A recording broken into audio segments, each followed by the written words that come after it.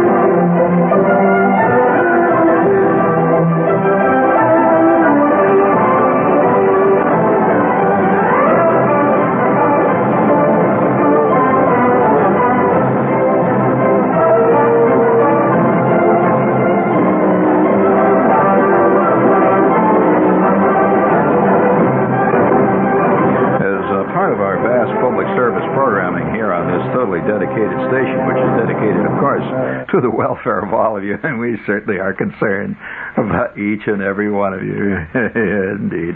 As part of our vast public service programming here, we have instituted a thing which I do from time to time here called Cuckoo Signs of the Times Night, which incidentally is really done not for the audience, it's done for posterity. See, we cosmic artists like to make sure that occasionally we say something to the posterity. Although it's kind of ironical, since you are posterity and we are all posterity of previous people, and I don't often hear voices of the past say much to me. So I guess posterity always turns a deaf ear to the antecedents.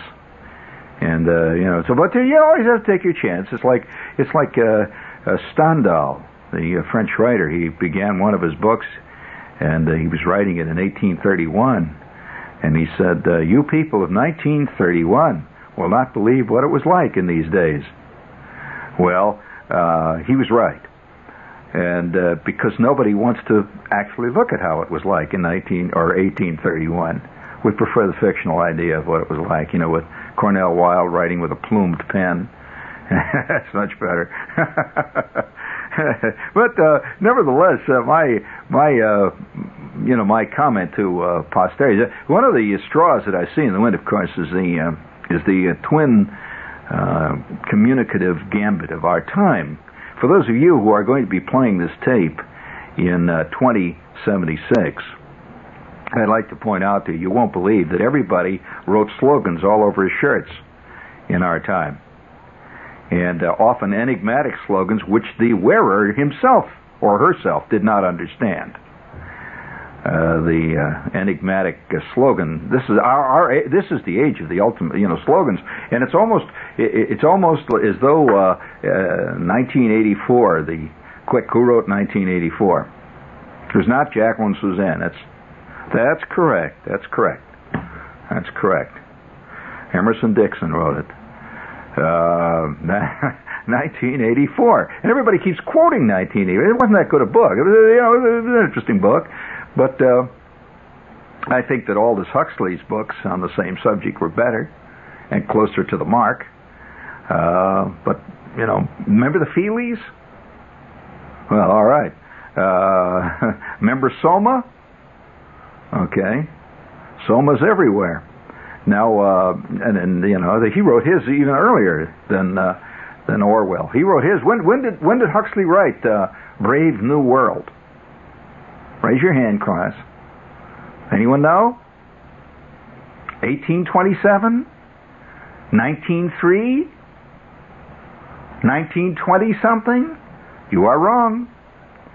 Okay, so nevertheless, I don't want to. This gets dumb. I mean, I don't want to get involved in dumbness here. I'm merely saying that 1917, no. 1948, no. Huh? 1939.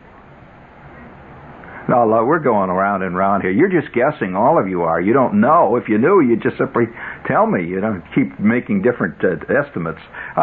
It doesn't matter. Dates are ridiculous.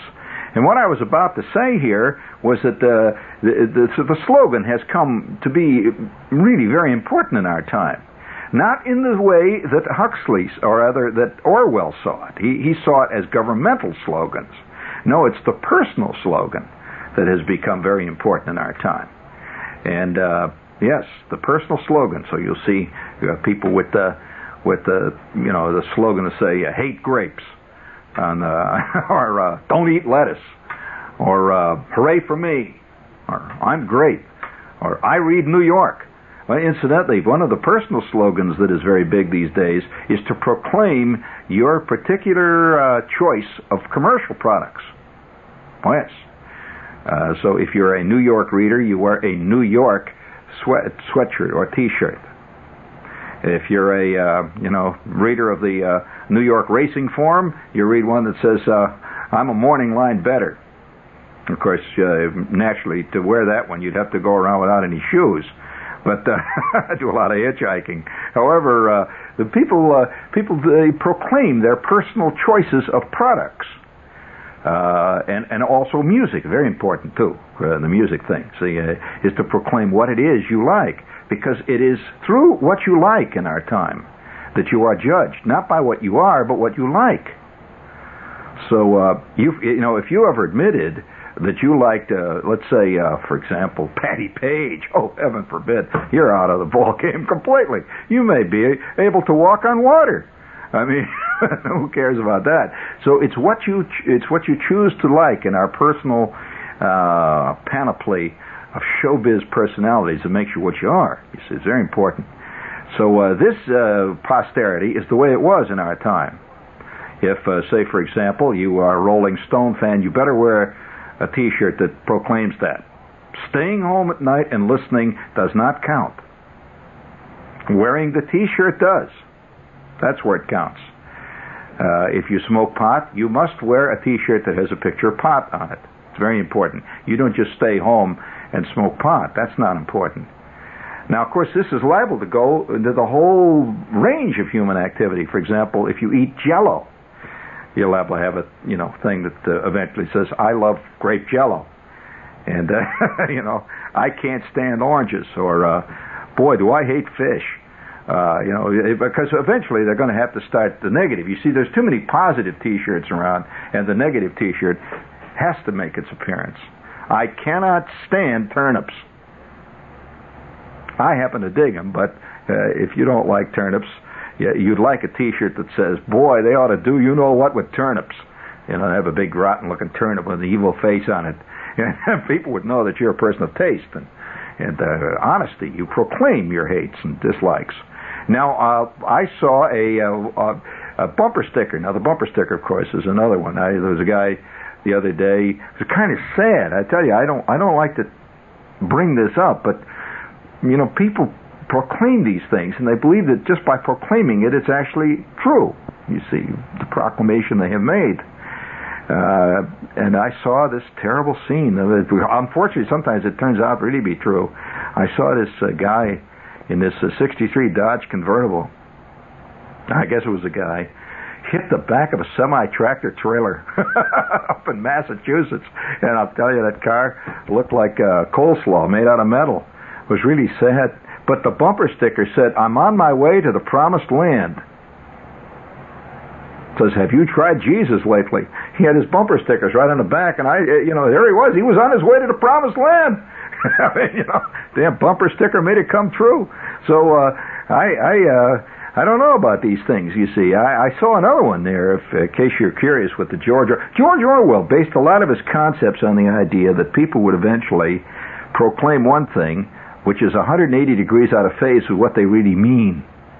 You see what it really ultimately is. In other words, the debauchery of the language. Right? So if you could work out a formula, which many people have in certain groups, that the more you hate, the more you're showing love. See, love is hate, hate is love, so forth. Well, I saw a beautiful one like that the other day. It says, happiness, it had a red, white, and blue flags all over it. Happiness is an F-16.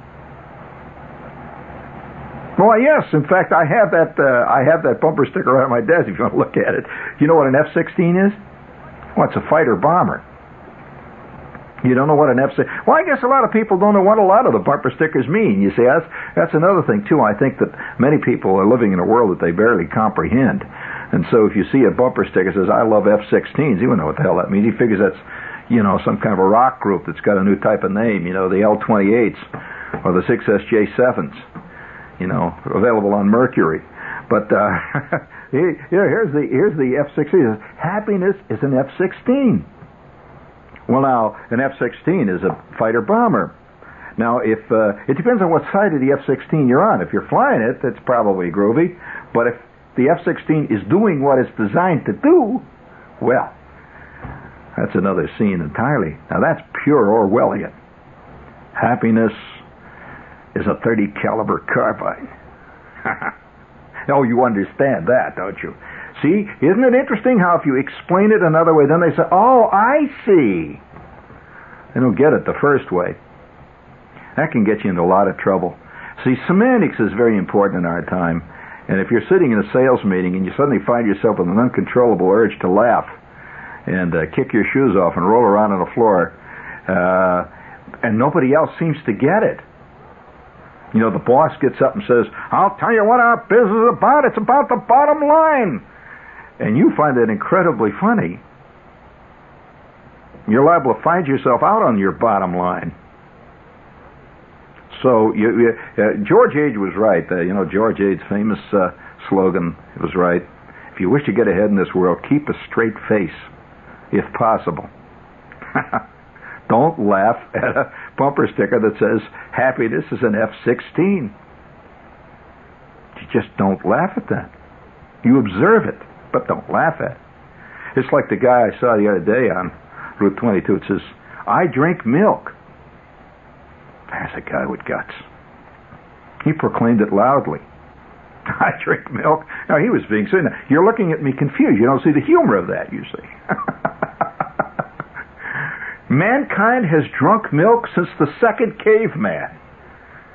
But to suddenly put it on a bumper sticker and proclaim your individuality by drinking milk is roughly like putting on a bumper sticker that says, I breathe air. Or I sleep. Or I walk around. Or I've got 2 ears. I mean, drinking milk is one of the natural functions. In fact, that's called the mammary gland complex. We all started out drinking milk, but it's up to our time. I mean, even if we didn't do it, if you had a mother that did not tolerate that, you were nevertheless highly equipped to do it, and so was she. So the point being here that to proclaim the fact that you're a milk drinker is like a lion getting a bumper sticker on the, he's taxing out of his back end. It says, I eat meat. Indeed. Hey, I thought I ought to do this, though, since, it's getting late in the year. And I thought, yeah, it is getting late in the year. Pretty soon the bicentennial year is over. And just think, thousands of businesses will go out of business. I mean, and all that stuff that they were turning out will be consigned to the great ash heap of history. In fact, already it's beginning to show. I saw this this Radio Shack place. It was a Radio Shack, and they were running a special on bicentennial transistorized AM rock radios, available only for a short time, it said. How damn right, short time. It'll all be over in about a few months. But, it was a great little item. It was a red, white, and blue plastic box is what it was. And on top of it was this little plastic statue of these three guys, one of them playing the piccolo, the other guy carrying the flag, with the one with the bandage around the head. And that kind of goes real great, with the rock stuff coming out there. And you can get this whole thing, see, right in a nice package. But the important thing about it is it's now available as a special. That means that 1977 cannot be far behind. And, of course, 1977 is going to be just another year. Then, we're back to normal. I wonder, well, by the way, listen, you talk about bicentennial stuff. I was talking to a manufacturer. I did a television show for public TV here a few months back. No, you haven't seen it yet. It hasn't gone on yet. It was a full 90-minute show, which is a special on bicentennial junk. All the stuff that they turned out for this. And among other things that happened, I talked to this manufacturer. So he turned out the bicentennial placemats. He turned out bicentennial instant coffee cups. And, to make instant coffee. how symbolic of our time. And as part of our great public service programming here, though, we've finally decided to have some real public service here. I mean, real public service, as opposed to, Girl Scout cookie announcements, that kind of stuff. That's, public service, announcements to join the Marines and stuff like that. Real public service. And it just hit me. I'll tell you, I was visiting this guy, see, and he got this house. I mean, in capital letters, with the French provincial furniture. Boy, oh boy, those French provincials turned out some of the most uncomfortable furniture since the second caveman sat on a rock with a point on it. I mean, so he had all this stuff. So he had these nice little rugs all over the place, and he was always, he's the top. For the argument's sake, I'll call him Frank. He's always into things. He's always into things. And his wife is even worse. So we're sitting around there, I don't like to get into these bad things there like that, and we're talking about just life in general. And I notice behind him is this bookcase. He does not have a bookcase that has books. See, if you're into bookcases, you put things on your bookcase. You do not put books on your bookcase. You put things on your bookcase, like model cars, little things like that, or your collection of little glass duckies, various things of that nature. See, books tend to gather dust, and they can be troublesome. You could be caught with last year's classic. And I kept looking at all the various objets d'art which he had gathered. His high school 220-yard hurdles medal, which he kept there in a glass case with a light on it, and various things like that. His good conduct medal, which showed that he was able to get out of the Navy without actually getting arrested, and various stuff there. And so I said, "Hey, Frank, what's that thing over there next to that set of bronze baby shoes?" I said, "Oh, that. Yeah, that. Yeah, that. Oh, wow." I said, "What's the trouble, Frank?" "Oh, stupid. I don't want to talk about it." I said, "What do you mean you don't want to talk about it? Look, what do you got over there? Tell me what it is. If you're ashamed of it, why don't you put it in the basement?" He said, "I can't put it in the basement. I got that as a gift for my wife." I said, "So, you can't put it in the basement, I understand. But I was kind of stupid there. What the hell?" He said, Yeah, I know. But if I threw it out, how can you throw out something that costs $6? Because it costs $6, and it's as good as the day we bought it. It hasn't even been used. You can't throw it out. How many of you are troubled, by the way, of being covered up in your life with things that are still good and you can't throw them out? That's right. Well, some just throw them out. And that's why there's a great crowd of people hanging around dumps these days. But that's true, Nevertheless, why don't you take the next step and not get them in the first place? That's the hardest one to take. So I'm sitting there looking at that thing, and I finally said to him, look, come on, tell me what's the story. He said, okay, I'll tell you. He said, this thing has been bugging me for 6 months. 6 months. Don't know what to do with the damn thing. I said, well, what is it, first of all? He says, it's my pet rock. That stupid damn rock. It's the 28 million rocks out here in my own driveway that are better than that rock.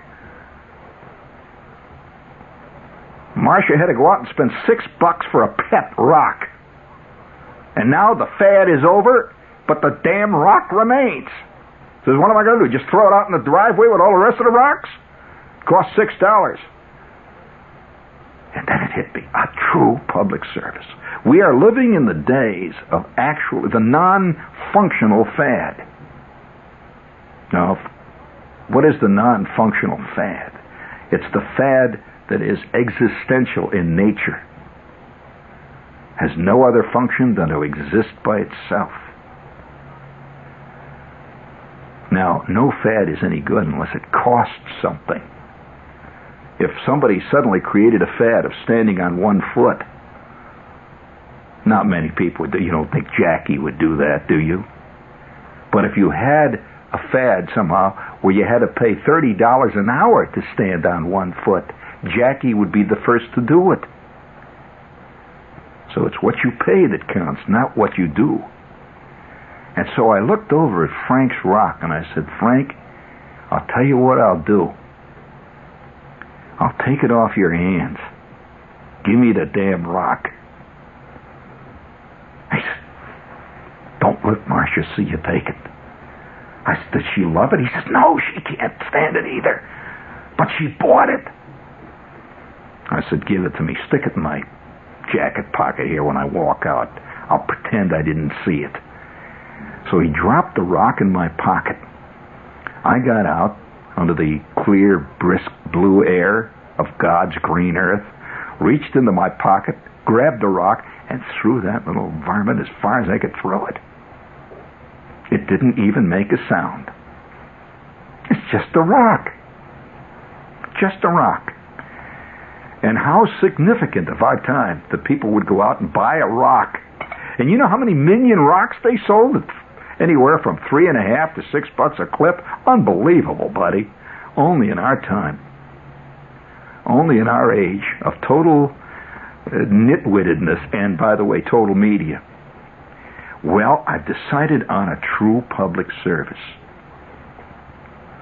Now, it's not easy to take a rock that you got as a gift from your Aunt Minnie or your kid or your wife and just throw it out. But you can contribute it to a good cause. So I stand ready to put all our facilities at your service. We will now take over. You can send your pet rock to me. Yes, I stand here. I will take care of it. I'll tell you what I'm going to do. I've decided that all of you who have a pet rock, that you know, it's stupid to have a pet rock after the initial laugh, but it remains a damn rock. You know, it's one of those things that just doesn't go away. I mean, it ain't gonna, you know, you can always break your yo-yo, you know, it goes, but a rock, it's so obvious, it's a rock. And it will remain a rock. That rock is going to be there 12 million years after you're gone, after our society, after our civilization is gone. So, we are going to take a giant step for mankind tonight, a true public service. Any of you who have a dumb, stupid rock that some fathead bought for you, send it to Stupid Fad, or if you prefer, Stupid, Dumb, Idiotic Fad. Now, wait a minute. Wait. We're not... So, if you're troubled by what's going to happen to your poor little rock, your rock will be given a fitting, and I might say a dignified end. As a matter of fact, I'm going to take all those rocks, and I am going to back the construction. I'm going to back the erection of a tremendous monument made out of those rocks, dedicated to the essence of 20th century Slavism. Now, you know, we have all these monuments dedicated to democracy, to freedom, to truth.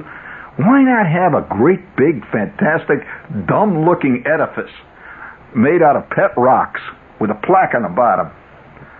This dumb-looking, silly, idiotic edifice is dedicated to the memory of all the Slavs of the 20th century. And you can quote, have a little quote at the bottom. There has to be a place in modern life for true, honest Slavism, George Bernard Shaw. Now, wouldn't that be a fitting end? And what better state to put it in than Jersey? For obvious reasons. Certainly. And we could put it right next to the Garden State Parkway. Or possibly, let's say, next to Route 1 at the Secaucus Interchange. How about putting it at Route 46 right next to Two Guys?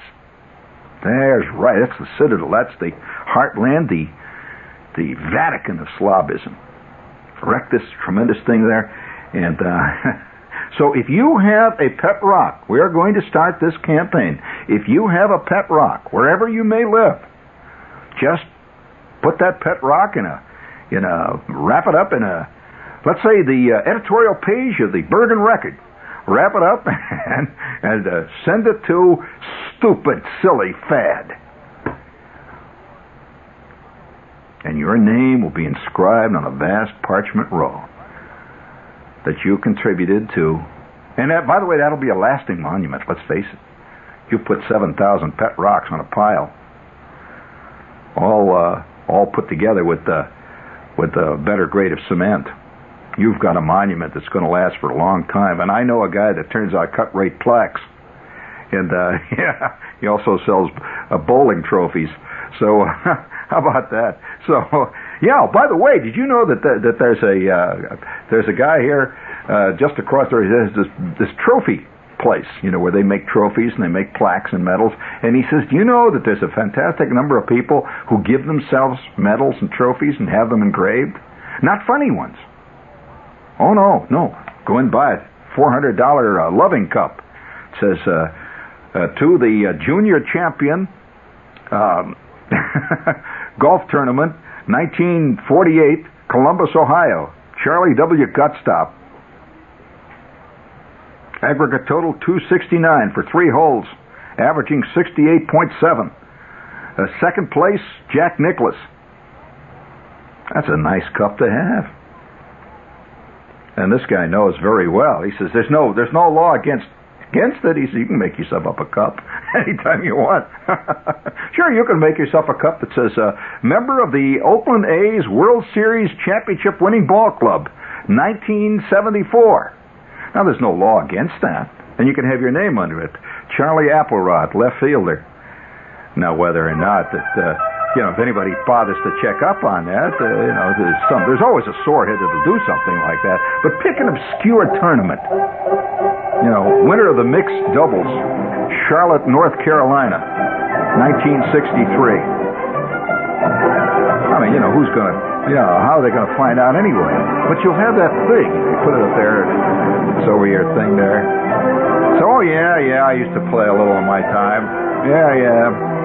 Had a few pro offers, but I figure what the hell, law school in the long run was what I wanted. But I get out the old racket once in a while. People say, gee, you want a cup, Charlie? Look at that.